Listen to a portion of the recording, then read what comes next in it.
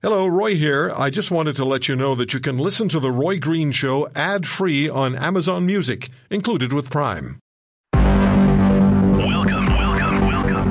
to The Roy Green Show podcast. Conservative Party of Canada leader Andrew Scheer accused Justin Trudeau of phasing out the energy sector during a question period exchange. I spoke with Mr. Scheer.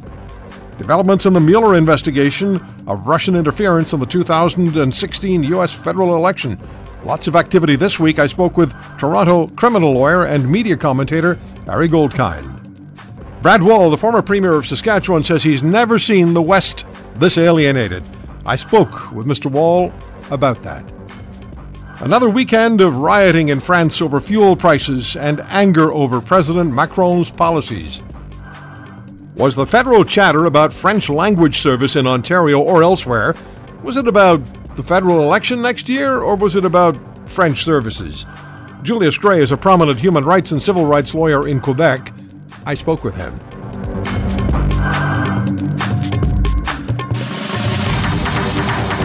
Joining me on the program now is the federal Conservative Party leader, Andrew Scheer. And Mr. Scheer has accused Justin Trudeau of phasing out the energy sector during a question period exchange. I'm not sure what Mr. Trudeau's... Mr. Scheer, I have no idea what he said in reply. It just sounded like a bunch of gobbledygook to me. But what is it that you told Mr. Trudeau? Thank you for joining us. What's the message that he has to understand from you? Well, what he has to understand is that his policies are directly killing the energy sector. And the reason why I asked that in question period was because I believe that it's happening because Trudeau wants it to happen. When Justin Trudeau goes around the world on the international cocktail circuit and he says, I'm frustrated because I can't phase out the oil sands or the energy sector right away, it's going to take some time. And then we see his policies where he's killed Northern Gateway, killed Energy East, allowed Trans Mountain to linger in limbo to the point where we're losing hundreds of millions of dollars a day because we can't get our energy to market. I think to myself, it's happening. He's causing it to happen. I've started to take him at his word. And when he says he wants to get Canada out of the energy business, and you look at all the steps that he's taken, and here we are, I think this is on purpose. It's galling, though, isn't it, to hear him say that we can't have the kind of system that we have now because it's damaging to the economy when he's the steward of the very problem that we're having. Yeah, and I wish I were standing right there beside him because I'd say, well, then, if that's the case, sir, why did you cancel the Northern Gateway project? The Northern Gateway project was a private sector driven pipeline that had community buy-in from dozens of First Nations organizations that were going to benefit in terms of jobs and revenue sharing agreements that would have taken Western Canadian energy to a deep-water port, opening up Asian markets. So why did he kill that? Why did he kill the Energy East pipeline that would have taken Western Canadian energy to Eastern Canadian markets, displacing foreign oil, including oil from Saudi Arabia? He says one thing, but then does the exact opposite. And he's not just a passive observer of this. It's not just that he's managing this situation. It's not just that he's presiding over it. He is initiating policies and decisions that lead to the result that we're seeing today, where we're practically giving our oil away, where we're facing tens of thousands of job losses in Alberta. And, if Justin Trudeau is worried about toxic masculinity in areas where there's energy development, he's not going to have to worry about that if he's allowed another 4 years to continue, because there won't be people working in the energy sector. There won't be anybody, male or female, earning the paychecks to support their families. You're sort of across the aisle from him on a regular basis, on a weekly basis. You hear him talk. You hear his party talk. You have a sense of what it is they're after and what the Liberals, in fact, are planning to do. Do you have any sense at all that the Trans Mountain pipeline extension is in their plans at all? I don't believe so. I think that Justin Trudeau's political goal is to have it not officially killed before the next election, so that he can run around saying that it's still alive.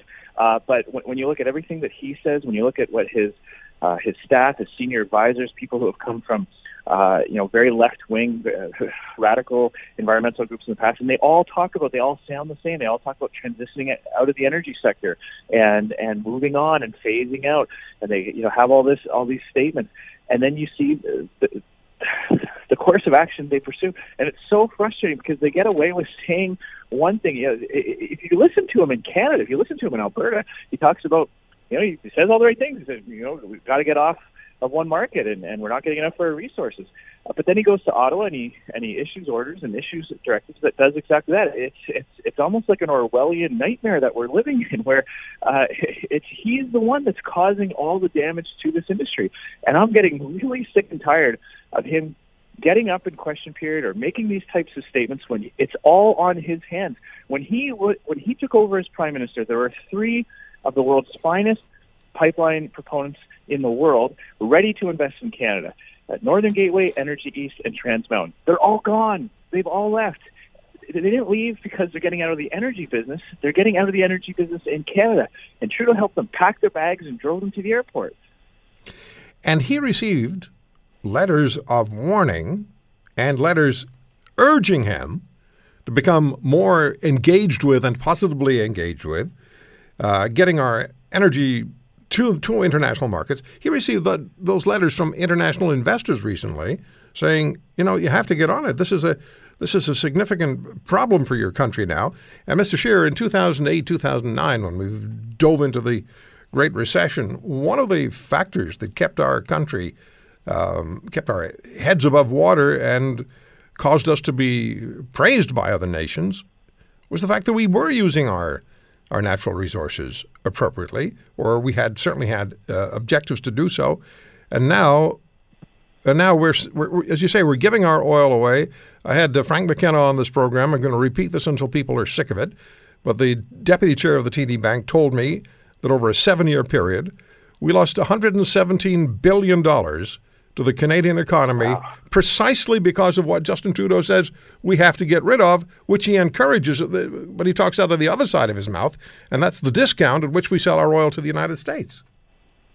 Well, and you're exactly right. In 2008, 2009, our Canadian economy was kept from an even worse fate because the financial sector in Toronto, where energy companies are traded, the manufacturing companies that sell heavy equipment into the oil sands, they were all kept afloat because we still had a booming energy sector.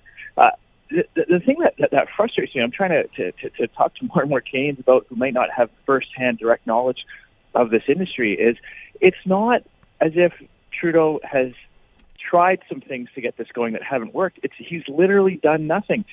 After taking on his own initiative, killing 2 major pipeline projects, since the Trans Mountain decision of a few months ago, literally nothing has changed. There's no piece of legislation in the House of Commons right now that would fast-track this project. There's no proposed regulatory changes. He bought a pipeline in the spring, sending $4.5 billion worth of tax money to American investors. That we're sending our cheap oil down to the U.S., and now Trudeau's giving them $4.5 billion along with it. Nothing has been done. No. He promised that this would be underway, and nothing is moving forward. And he has to answer for this. He is presiding over, he's actively engaged in destroying tens of thousands of jobs for hardworking Canadians.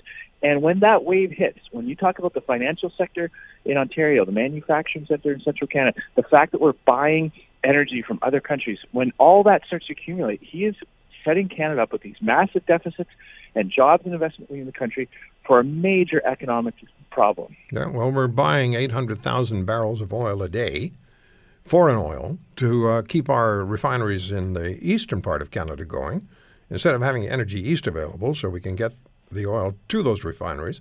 So we're buying 800,000 barrels a day, and he keeps talking about Trans Mountain being built in the right way. I have no concept of what in the right way means to Justin Trudeau. Well, I mean, it means not at all, I guess. That's his preferred. I suppose. Preferred status for a pipeline for Justin Trudeau is not being built at all.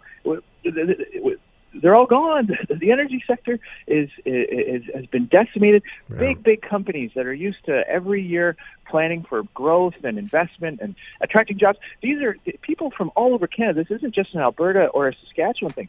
There have been many families supported because people have gone and got skills and experience in the energy sector and then gone back to other parts of this country. This is a national problem, and I'm afraid it's going to get worse under Justin Trudeau. Yeah, well, I listened to a phone call to my colleague Danielle Smith's show on News Talk 770, our Chorus radio station in Calgary from yesterday. I'm going to play back a little later, from a manager of a company who called into Danielle and said he had to let go 25% of his workforce that day, as in yesterday, I think, because of the situation that has developed under Justin Trudeau. And you could hear the emotion in the man's voice. He said the management team had taken a 40% cut in pay to keep as many people employed as they could, and yet he still had to lay off 25% of his workforce. That's the reality. 113,000 jobs lost in Alberta. That's the reality. And here's Justin Trudeau at the G20 carrying on about toxic masculinity. Anyway, Mr. Scheer, thank you so much. Let's go ahead. No, go ahead. Only someone who has inherited his family a fortune would make a statement like that. To suggest that growth and opportunities and people moving into an area to extract natural resources at the highest environmental standards is somehow some kind of a problem that has to be managed, that has negative impacts. It just shows how completely out of touch he is. I hope he spends more time in Calgary and Alberta so that he can meet more of the people who are going through this, because, like you said, over 100,000 jobs lost. There's more vacant office space in Calgary now than in many Canadian cities in total. This is a real issue. Thank you for thanks for taking the time to talk to us today. Thanks, Roy. Andrew Scheer, the leader of the Conservative Party of Canada. I'm going to play for you the call that we talked about with Mr. Scheer, and that is the call that came into my Chorus colleague Danielle Smith's show on News Talk 770 in Calgary. I believe it was yesterday. And just to set it up, Alberta has been going through a horrific time economically because of all of the restrictions and all of the challenges laid in the way of the province and laid in the way of the energy sector. And over 100,000 jobs have been lost. I think the number was last quoted around 113,000. That's massive. And you have to remember that Alberta has been propping up and backstopping Canadian provinces through the transfer payments for decades. And now they're in serious trouble. And our federal government just seems to be engineering more trouble.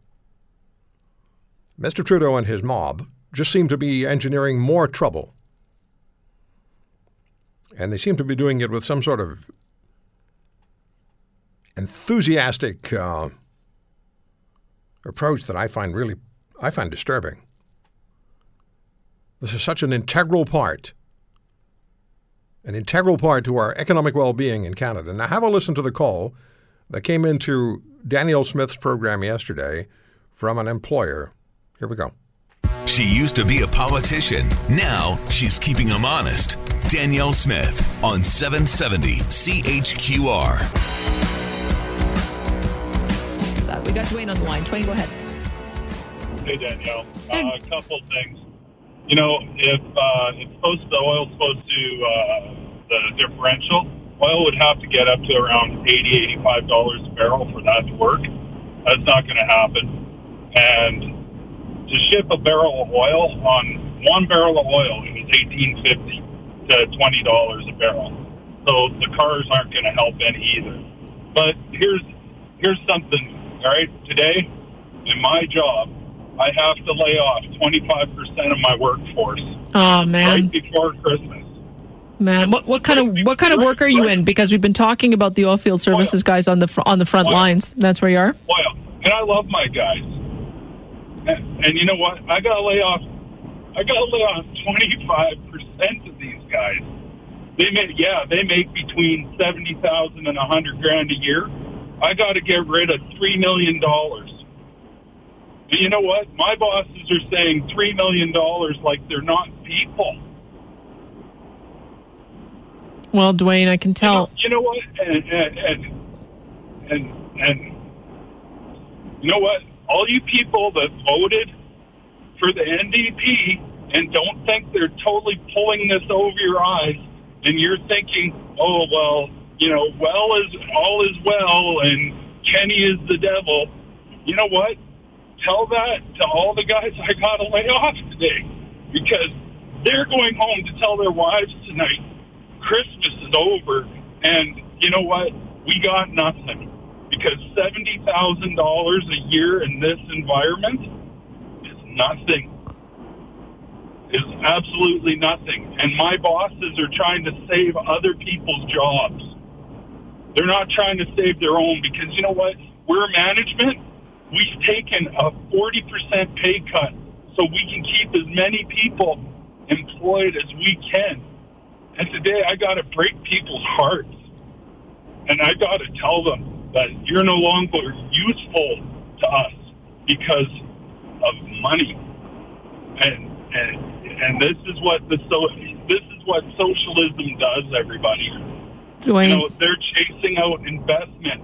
This is Venezuela coming, and you don't think it's happening and it can't happen in Canada, folks? Open your eyes, because this is just the beginning. Wow. And you know what? This is the worst day of my life, because I got to get rid of friends. Breaks your heart. It really is absolutely heartbreaking to hear. And it is so unnecessary. And it's repeated more than likely time and again. More on that later. Developments in the Mueller investigation of Russian interference in the 2016 United States federal election, as Mr. Trump's former personal lawyer, Michael Cohen, admits now to lying to Congress. Is this what the Mueller investigation needed, or is it really not such a big catch at all? That's the view of renowned Harvard law professor and appeals lawyer Alan Dershowitz. Paul Manafort also is accused of lying. Is Mueller wrapping up? And what is Donald Trump likely facing from the Mueller investigation? Harry Goldkind is Toronto criminal lawyer, also a media commentator, and well, I'd like to have Harry on this program. Harry, what do you make of the developments this week? How significant are they? Are they what some people are suggesting, and that's the almost the pot at the end of the rainbow for Mueller, or not such a big deal? Good afternoon, Roy. Great to be on with you. You know, it's a very interesting week when you combine Paul Manafort and Michael Cohen. Those two names have to go together. So if you look for a smoking gun, which most lawyers, particularly a prosecutor, will look for, you need corroborative evidence. So in other words, now you have Michael Cohen talking about the fact that in June of 2016, and I'll explain why that date matters, because in and around June of 2016, all of a sudden Trump's stance on Russia started to soften. He started to take a very different position on Russia than previous Republican administrations did. And remember, Republicans have been notoriously hard on Russia and on Putin. They've offered no sympathy for him, and they've always taken what's called a hawk position. Then all of a sudden, Trump starts to soften. So what's happening in June of 2016? He's trying to make a hotel deal to have a 15-story tower built in Moscow, and whose permission is required to get sign-off on getting that hotel built? Russian government officials. So what Mueller is really looking for was truly a quid pro quo. Scratch my back, I'll scratch yours, between the Trump campaign or the candidate or his lawyer Cohen and somebody or some people in the Russian government. And lo and behold, in and around that time, I think all of your listeners, Roy, will remember, that's when the hack of the Democratic National Committee goes out. All of everything gets revealed that helps Trump. So now you have Michael Cohen saying, when Trump said, I've got nothing to do with Russians after January of 2016, Trump is, on Michael Cohen's telling, absolutely lying. That gets Robert Mueller a lot closer to some evidence, if not a smoking gun, of collusion, although in my view, Roy, I have to say as I end that answer, to me, a lot of it may be much ado about not a lot. That's what certainly what Alan Dershowitz seems to be saying. Also, Donald Trump says, well, so what? If I was working on a deal with Russia or a hotel or a building in Russia, I'm perfectly entitled to do that. It's no big deal. But it raises the interest factor exponentially, I think. Well, here's why it may be a big deal. I don't think it's a big deal that he's paying off porn stars. I don't think anybody elected him to be America's favorite husband or America's best father. He's thrice divorced. Nobody didn't know that, including the evangelicals who have stuck by him throughout. Where it becomes more interesting is if he's in cahoots with Russian officials or specifically Mr. Putin, who essentially runs that part of the world. If he is changing U.S. strategic interests to be more favorable to Russia because there's a few bucks in it for him, that is something that really goes against the U.S. Constitution, and I'm being very literal there, because he is now not taking his allegiance to the United States of America. He is taking positions that would be favorable and liked by the Russian government. That is something that I think Robert Mueller would find much more interesting than paying off Stormy Daniels. But as I've said to you on previous occasions, Roy, the crime of colluding or corresponding or doing a deal with the Russians will never be as significant as lying to Congress or lying to Mueller. And that's why Manafort and Cohen have been in such trouble. And the other day, Mr. Trump said that he would not take the possibility or the option of a pardon for Paul Manafort off the table. And that's a really, I mean, you know, you couldn't have a Netflix or HBO show any more clever. I mean, talk about House of Cards. That is an absolute House of Cards move where Paul Manafort, just to make it make sense, signs a cooperation deal. Those are very important in the States, particularly in this kind of prosecution. Because, again, Mueller needs evidence. It's not enough that people on CNN or MSNBC don't like Trump and people on Fox very much like him. You need evidence. And Manafort seems to have told Mueller a few very interesting details. And remember, Mueller was working for free for Trump. Think that through. Not too many people go to work for free. Manafort was very, very closely tied with Russian officials and is worth tens of millions of dollars because of it. That's what makes it interesting that all of a sudden Manafort starts clamming up or telling Mueller certain lies. And when Trump says, I don't take a pardon off the table, you almost have like kangaroo court, you know, almost sort of third world type of despot or dictator kinds of deals here, when at the end of the day, that is not something in any universe that has any place in the States. And imagine, Roy, and I'll leave you with this thought. Imagine if Barack Obama was suggested or thought to do anything like what's going on here with Cohen and Manafort and pardons.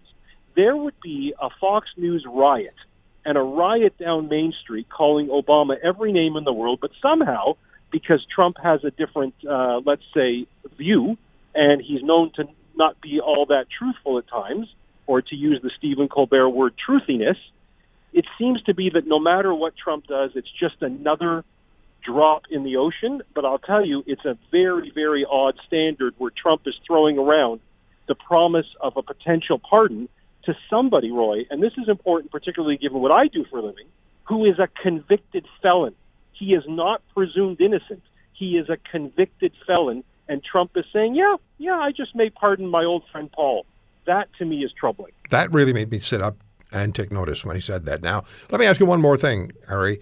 What do you expect is going to come out of this? What do your senses tell you? Is Mueller going to develop? Is he going to deliver something of substance, or has he been on a fishing expedition? I know there have been charges, and I know there have been convictions, but if they're going after Donald Trump, does your sense tell you they're going to come back with something that's going to set the United States on its ear? Great question. The $64,000 question, or in Trump's telling his $3 billion question. Here's my answer to that. I think if this is all that it leads Mueller to, that there's some lying about a hotel, that he had some relationships with some Russians, I just think at the end of the day, the American people are going to have a colossal yawn, and they're going to accept Donald Trump's version, which up to date, he actually has a point that this has been a concerted effort to undermine his presidency. But I do think, and I'll tell you why, we're going to go way inside baseball here, Roy. The answer is, I think Mueller has been so quiet with so many parts of his team that do not leak. I emphasize this. There's been circling the wagons. There's no leaks. If he's doing the job of a prosecutor to the nth degree, I think something is coming down the pike. There's a part of me that thinks it could affect Donald Trump Jr. and Manafort and Cohen more than the president. But until, and this is the takeaway, Roy, until the Republicans in the Senate turn on Trump and realize he's not like them. He doesn't stand for what they stand for. In fact, he stands for the opposite of what the Republican Party has stood for decades. I don't think Donald Trump is in any danger whatsoever. That being said, I think Mueller has done everything by the book, and as somebody who defends these cases, when I see a prosecutor doing everything the way it should be, I do think there could be another shoe that could drop, Roy. But if it doesn't, boy, what a waste of 2.5 years this has been, and particularly the undermining of a presidency that, if there is nothing more, should not have been undermined. Yeah, and some broadcast careers are going to end, too. Oh, there's going to be many, many of those because that's the business. That's right. Ari, thank you so much for the time. Pleasure, Roy. Good talking to you. Ari Goldkind, Toronto criminal lawyer and media commentator. He's good. Yeah, and then there's the, is it Strzok, the FBI agent, and his paramour? They're into it up to their elbows in emails and correspondence that's very questionable. So what's going to come out of this? Who knows? But it just seems as though the pimple is going to burst. I know I could have thought of something better than that. Anyway, it is coming to a head. Whoop, there we go again. We'll know soon. Premier Wall, thank you very much for the time. I really reacted to something that you tweeted the other day, and that is you have never seen Western alienation as it is today. Would you describe that for us? What are you talking about? Where's the alienation directed? Well, it's a product of the issues that you've just summarized quite nicely there at the top here, at the top of the hour, and so it's around the energy policies for the most part of the federal government. And let's not to kid ourselves. The Northern Gateway is not just sort of paused or stalled; it's dead. The Trudeau government withdrew from it, and by the way, with the support of Rachel Notley, which I think Albertans are remembering and will remember in April. Energy East, the same. That was killed by the federal government. It's not sort of laying in wait. I guess it could be revived, but it's basically dead because the company withdrew after the federal Liberals changed the rules of the game, moved the goalpost, if you will, and required pipelines to measure both upstream and downstream emissions as part of an approval process. And that was sort of, the straw that broke the camel's back for that one. You have the carbon tax. You have unilateral methane regulations that will disproportionately affect Canada, in fact, entirely affect the Canadian industry because the U.S. under Trump walked back its commitment for a bilateral reduction on methane. People don't talk about that, but that's very, very significant. And on top of that, in the midst of this differential crisis, it has been caused by policy. The price of oil, although it's off here lately, is a lot stronger than it has been for some time worldwide. We all know that. Your listeners know it. Of course, we're getting around $10, $12, $13 for Western Canada Select and some significant discount for other Western Canadian grades, which has provided for our industry, for a lot of companies, an existential crisis. And that's not hyperbole. This is serious. This is a national emergency. And in that context, with that as the backdrop, Roy, the federal government is barreling ahead with Bill C-69, the No More Pipeline bill, which would overhaul and introduce a brand new environmental impact assessment process just after we're sort of getting close to figuring out this current process. And that will effectively end, not me saying it, the Industry Pipeline Association and companies. That ends the chance for pipelines to be built in this country. So if the Prime Minister comes to Calgary, was it last week, and sort of says, I feel your pain. What he should have said, Roy, is I am immediately pausing or withdrawing Bill C-69 and Bill C-48, the tanker ban, which is directed directly at Western Canadian interests. Saskatchewan's the second largest producer of oil, so my province, where I'm speaking to you from today, is very much feeling the brunt of this. And I think it's given rise to people asking questions, what have we done to the center of this country to be treated like this, especially after we have industries in the West that have contributed mightily to the health of this country, that have helped indirectly and directly fund quality of life programs for all Canadians, transfer payments for all Canadians. Saskatchewan and Alberta taxpayers are still today, Roy, notwithstanding the 4-year commodity down cycle, now exacerbated by the differential issue. Notwithstanding all of that, Alberta and Saskatchewan taxpayers are paying into the equalization program to the tune of roughly, to take a look at the program on a per capita basis, $2.5 billion, while those provinces get nothing back. While the center of the country, frankly, takes, I think, about 12 to 13 billion of the $19 billion equalization program, with 11 of it going to Quebec. And Western Canadians, and not sort of the usual, what you might think of as the usual suspects, the ones that might have been that still remember the National Energy Program. But I talk to young professionals who aren't separatist. I'm not saying that, but they're feeling very alienated. They're wondering what is happening. They're wondering why doesn't the rest of the country, why doesn't its national government seem to like what we do to make a living and to contribute and to create jobs for all Canadians? I've sensed it growing, and I haven't seen it like this. And I was a political nerd back in high school and remembered the NEP days that followed it. And I remember my dad's frustration about it. But honestly, this seems to be more acute because it's coming from a broad sort of demographic. The concerns are coming from across a broad sort of demographic. And the federal government doesn't care. And we know that Prime Minister Trudeau has received letters from international investors urging him to be more proactive about getting the pipeline situation resolved and getting the oil moving through the pipelines to the international markets so that international or foreign investment money will come into Canada. They're not interested. They just are not interested, Mr. Wall. And they, as well as I do, $18 billion deficit, $690 billion national debt, going to cruise over $700 billion very quickly and without any real attempt to stop it.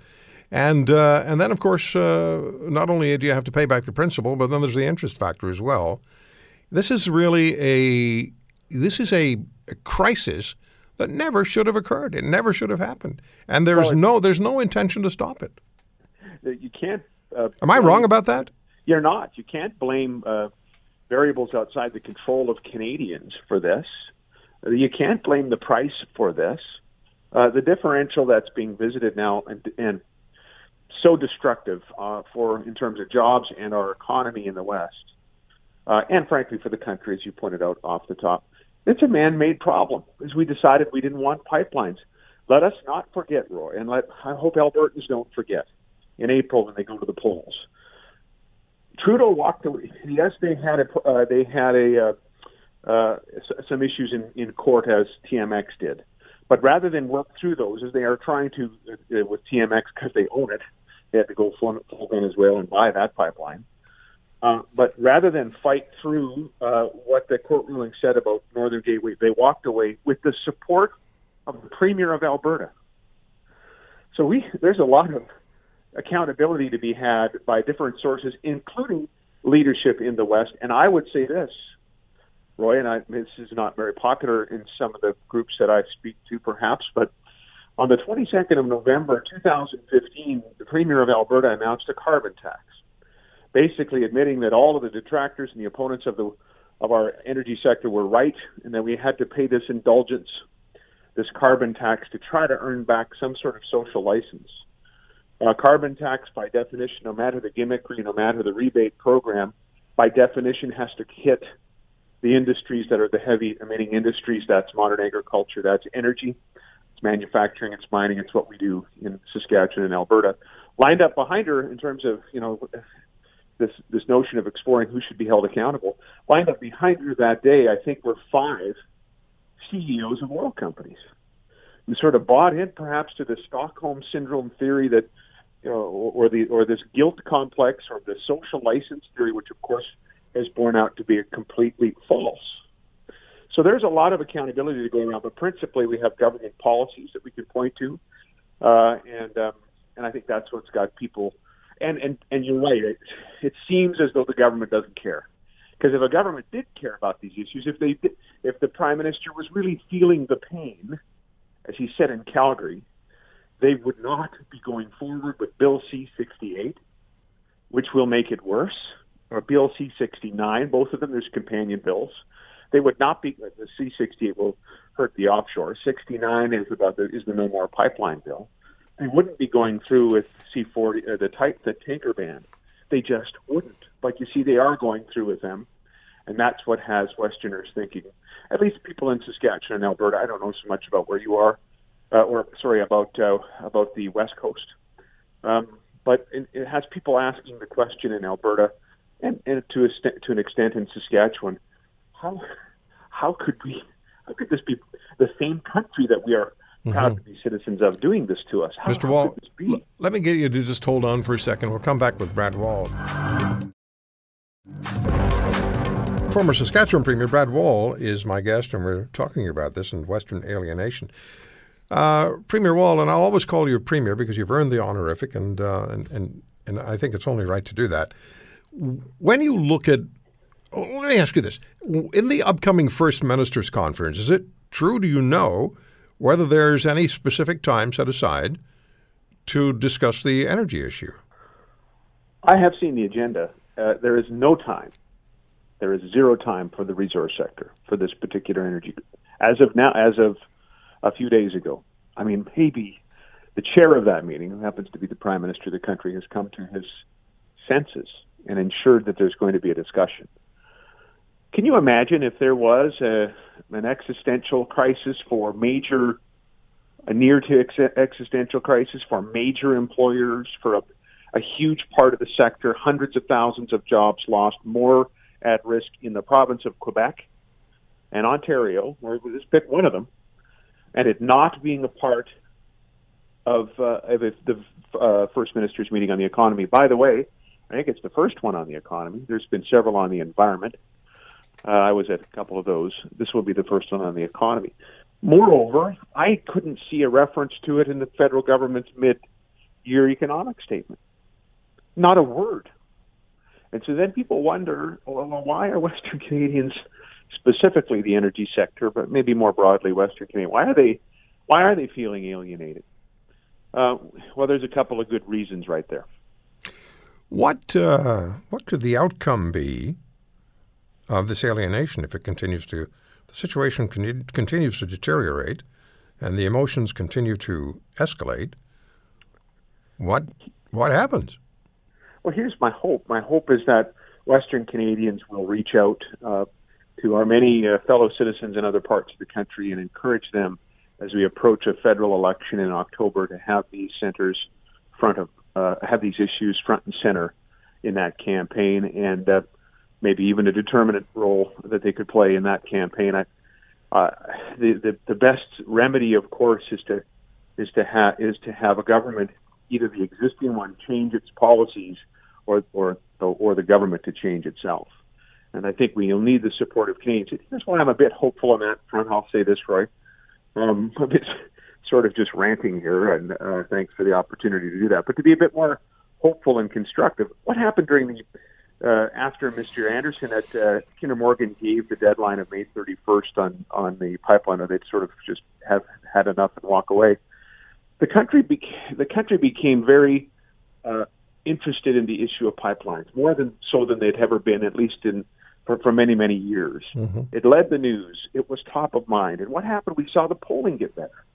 We saw by the time that deadline was near, all the polls were basically averaging out around close to 60% support for pipelines, 53% even in British Columbia, the last Angus Reid poll the last week of May, just before the deadline. So that gives me hope, because when Canadians are pragmatic, and I think they're proud that, that they have an oil industry in this country that never claims perfection, but is working to be more sustainable and responsible than any of its competitive oil sectors in any other country. Right. I think they're proud of that fact. They know it's a better alternative than Saudi oil. I think they're also pragmatic, and they think, well, it's not Canadian oil to supply growing oil demand. Whose would it be? I thank you for the time. We haven't even talked about carbon tax. Thank you for the time. I'm going to find out from our callers in the next half hour what this Western alienation sounds like when they get on the phones. Mr. Wall, thank you for the time. All the best, Roy. Take care. Bye-bye. Brad Wall. I wanted to talk to him about his son, too, Colton Wall. Great country music artist. So we'll do that another time. People in the streets of Paris as they, for the third weekend in a row, are protesting, rallying, and in some cases rioting over the initiatives brought forward by their president, Emmanuel Macron, who is diving in the popular opinion polls, according to news reports that I've been reading. Joining us now from Paris is French reporter Jérôme Godefroy. Jérôme, thank you very much for taking the time. Third weekend of rally, some say rioting about rising fuel prices. Police fired tear gas, stun grenades, and water cannon in the Champs-Élysées, according to the BBC. How bad is it? It's really bad, and it's a very complicated situation. It's very difficult to apprehend. I've never seen anything like this in France or in any other country I know. This is a situation which is very localized. You have to understand that if you have seen pictures, and when if you see the pictures on newspaper, on TV today or tomorrow, this is in one area of Paris. Okay, a few thousand of people routing. In the rest of the country, it was rather quiet. There were a number of demonstrations, but nothing violent. The violence is around the Champs-Élysées, around the Arc de Triomphe, in that area. It has been like this the entire day. It's finished now. The police is controlling the situation completely. But it's the effect of you put the focus on one thing and you think the entire country is burning. No, it's not true. But it's a very difficult, complicated situation, and the power, Macron, the government, is not able to find a solution because it's not a political, a classic political demonstration. It's coming from the base through Facebook, through the internet, and there is no leader. There is no clear demand, because the pretext of the rise of the price of gas is now completely forgotten. We are way beyond that. What I've been hearing, and what many of us have heard, is that the protests in Paris, the rioting, has to do with the president's policies. And there's a sense, I keep hearing, that he is accused of being disconnected from the people, that he does not have a connection with the average person. And there's also there's news stories that suggest it's broad-based across the political spectrum. Is that true? Yes, Macron, is a very unique president. He's 40. He has been elected by chance, in a way, with good circumstances for him. He has no real political experience because he has never been a mayor. He has never been elected before, ever. His first position is president. He starts from the top. So he has no real connection and knowledge of the deep France, of the villages, like what a local politician starts in his career, like going to the markets, talk to the people, go to the cafe. He has never done that. He's a very bright, very intelligent guy, but he has no connection with the reality of this country. That's my opinion. All right, so let me ask you this. There's a news story now about President Macron and the Saudi Sheikh, MBS, having a conversation, and they have audible parts in the video of them talking. Macron says, "I am worried. I told you. You never listened to me because I told you it was an opportunity for you." And MBS replies, "It's okay. I can take it." Any ideas? Well, I've seen that video, I've heard it, and I read the stuff about it. It has been released by the Saudis, as I understand. It's not clear, and it's not related whatsoever with the unrest situation in France these days. Okay. You know? It's really something which has to do with the killing of the Saudi newspaper columnist reporter in Istanbul, right? And so this is a very difficult, a very different matter. It has nothing to do with what I've seen today in Paris. Now let me ask you: how does this end? How does this trouble end in the streets of France? Whether it's rallies and demonstrations that are peaceful, or whether it's the violence that we're seeing, and that's where the television cameras have flocked to. How does it end? That's a very good question. That's the only question, and there is absolutely no answer. No answer. Because whatever Macron or the government would say now, I'm afraid it's too late. I know, because they have made some propositions. They have made a proposal for a variable price of gas, things like that. But these things are too weak to be heard by the people on the street of France and Paris. Jerome, I have about 10 seconds. Is he politically in trouble? I think so. And it's an emergency. He flies from Buenos Aires to Paris tonight, and it's a matter of days. He has to do something very efficient, very strong. Otherwise, he's going to be very deep political trouble. Jerome, thank you so much for the time. I really appreciate it. Okay. All the best. Bye-bye. Jerome Godefroy, reporter joining us from Paris. The issue of the French language service cuts and then adjustments, and MPP Simard decided she would leave the PC caucus over the French language service cuts announced by the Doug Ford government. So I thought about whether I wanted to talk about this on the air or not. And I've been through this whole language issue in Quebec in the 1960s when I was a kid, when it all began. At least it began for me, because I was, 13 years old or so, and started to get some edginess in the relationships that I had with some of my Francophone friends because of things that were developing, the FLQ and terrorist actions, and just, it just got edgy. We'd just been friends before, and then it became more difficult to be friends. Then along came the Parti Québécois and PQ governments and Bill 101, the French language primacy legislation, which the Supreme Court of Canada struck down, but former Quebec Premier Robert Bourassa used the notwithstanding clause to overrule the Supreme Court, and I spoke with him about that the week after, ironically enough, the week after the 1995 referendum on Quebec's sovereignty. I happened to be in California, and he was there, and I asked for an interview, and he gave it to me. So there we were, a week after the Quebec referendum, standing on the beach of the Pacific Ocean in California, talking about the Quebec referendum. It was really, really surreal. But I asked him at that time, why did you use the notwithstanding clause? And in a couple of minutes, I'm going to play back that answer from the then premier. He wasn't the premier in 1995, but he was in the 80s, when he used the notwithstanding clause to uphold the French language primacy law.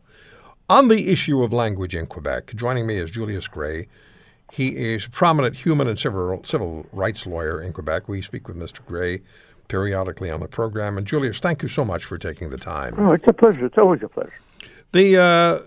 Let's talk about the Quebec legislation, the French language primacy law.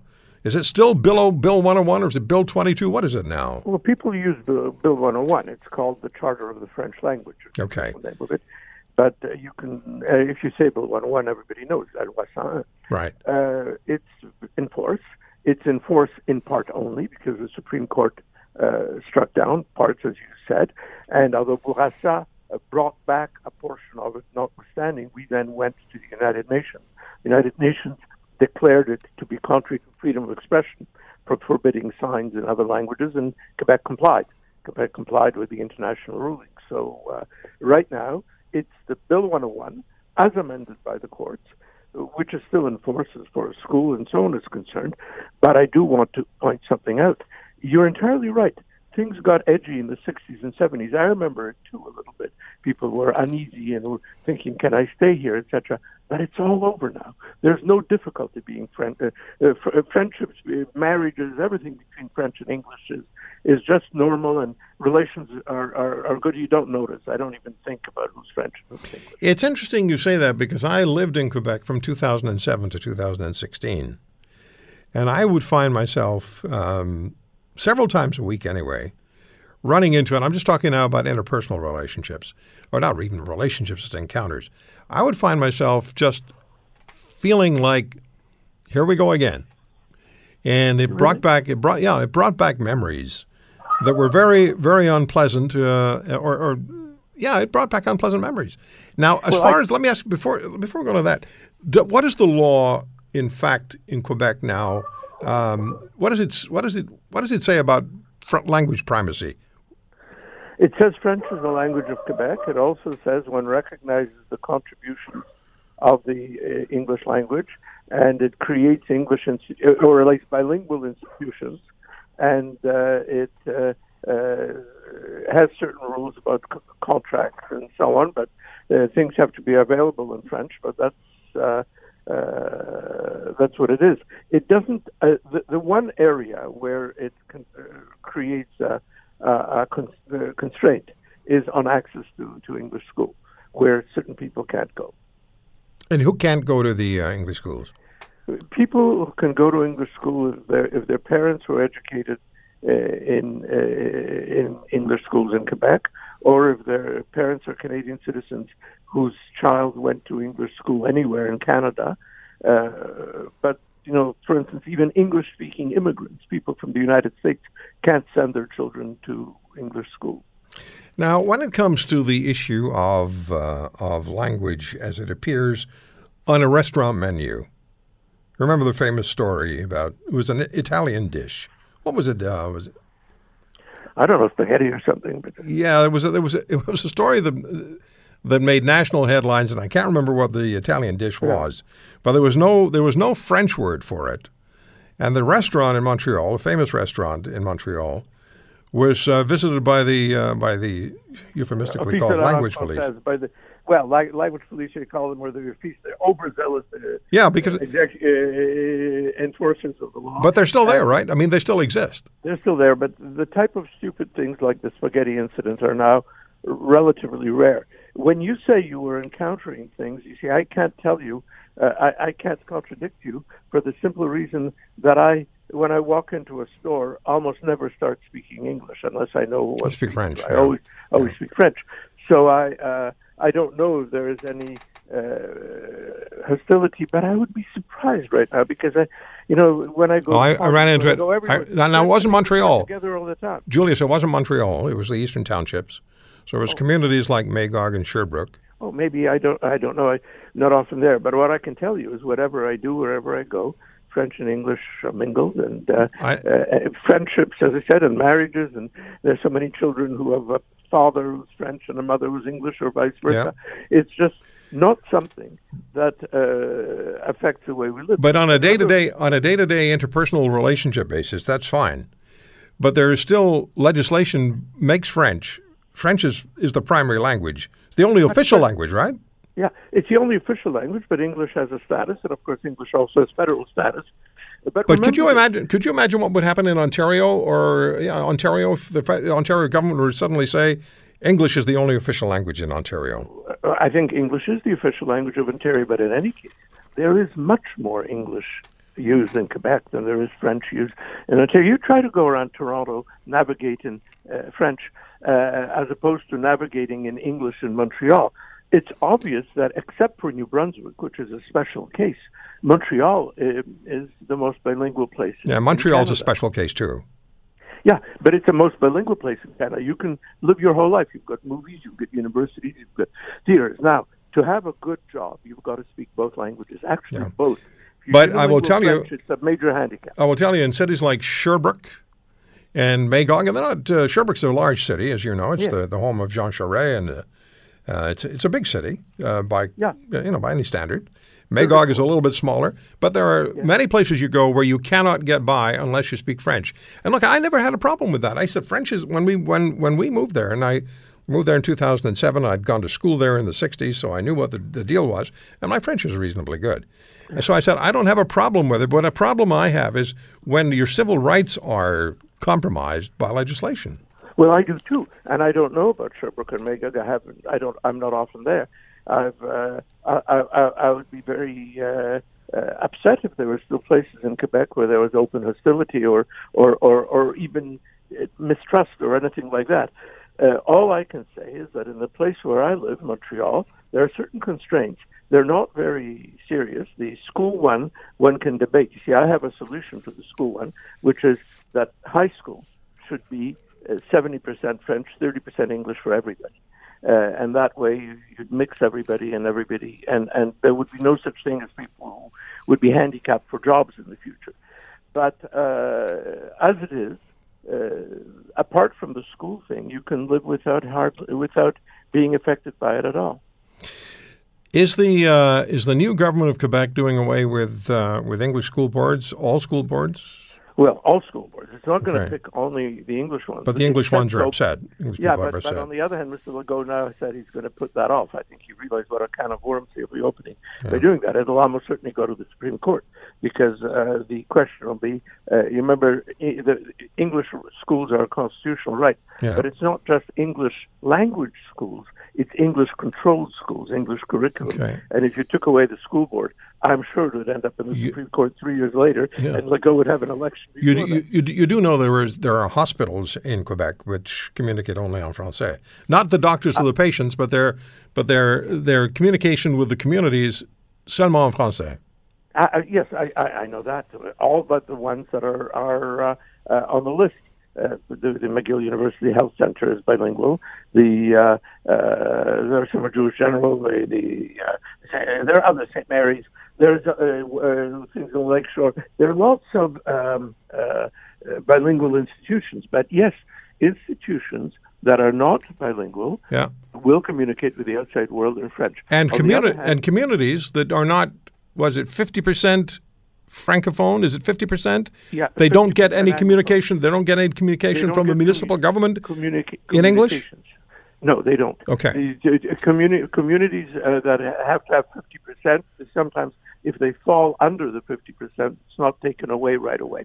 But the thing about the hospitals is, remember, services in English are guaranteed. If you go to the doctor, he will, if he can, speak English to you. And I had that experience. I've seen English services given at Maisonneuve-Rosemont and other places. So it's not that they will refuse to deal with the patient, but say the signs in the hospital will be in French only, and so on. But if you go to the Toronto General, aren't the signs in English only? I don't know. I haven't been to the Toronto General. I'm sure they are. But they're all in English only. Yeah, and I get it. But let's go back to we can have fun with this. You go back to the communities where, and I lived in one of those communities where suddenly the percentage of Anglophones or non-Francophones dropped below 50%. Yes. And so then came a letter from the mayor in French informing every member of the community from now on the communication will only be in French from the town, from the municipality. We apologize, but the provincial government has mandated that we may no longer communicate with you in English. Yeah, that happened in Rosemere in 1990, and we took it to court, and the Superior Court held, and the government did not appeal, that you can't just take it away. You've got to hold hearings, you've got to have discussions, you've got to have... you can't simply, by decree, do it. But they tried to do it in 1990. Or mind you, it was not PQ, it was under Bourassa. And we won in court. I was the lawyer who took that. I'm not surprised. It was done. So taking away the status, the bilingual status, is a process, and it's not automatic. Let me play something for you, because we only have a couple of minutes. Do you want to hear what Robert Bourassa told me about Bill 101? Sure. Okay, so we're going to play. This is the former premier of Quebec who who enacted the notwithstanding clause to overrule the Supreme Court of Canada on Bill 101. So we're standing on the beach of the Pacific Ocean a week after the Quebec referendum, and I asked him about why he used the notwithstanding clause. My argument was that I want to as Quebec Premier, my ultimate responsibility, and I'm the only one in North America having that, being responsible to a majority of French-speaking people, I have to take action to protect the French culture. And the Quebecers should be reassured that their government is conscious of that. But this does not mean that we have to limit unduly the individual liberties. Of course, we had a problem with the signs, but we solved that finally. I had to delay the respect of my commitment, because I said in '85 that we will change the law. Instead of doing it in '88, I did it a few years after. So I had to add additional few years. But it's very important that we should protect the French culture for one simple reason. 30 years ago, French Canadians in Canada were about 30% of the population. Now it's between 24 and 25. There's a little bit of it. I wasn't able to play it all because I ignored the clock. Julius, I enjoyed the conversation. Let's pick it up another day. Absolutely. It's fascinating. Yeah, it's always good talking to you. Okay. All the best. Julius Gray. Civil rights, human rights lawyer. Thank you for listening to today's podcast. If you want to hear more, subscribe to The Roy Green Show on Apple Podcasts, Google Podcasts, Spotify, Stitcher, or wherever you find your favorites. And if you like what you hear, leave us a review and tell a friend. I'm Roy Green. Have a great weekend.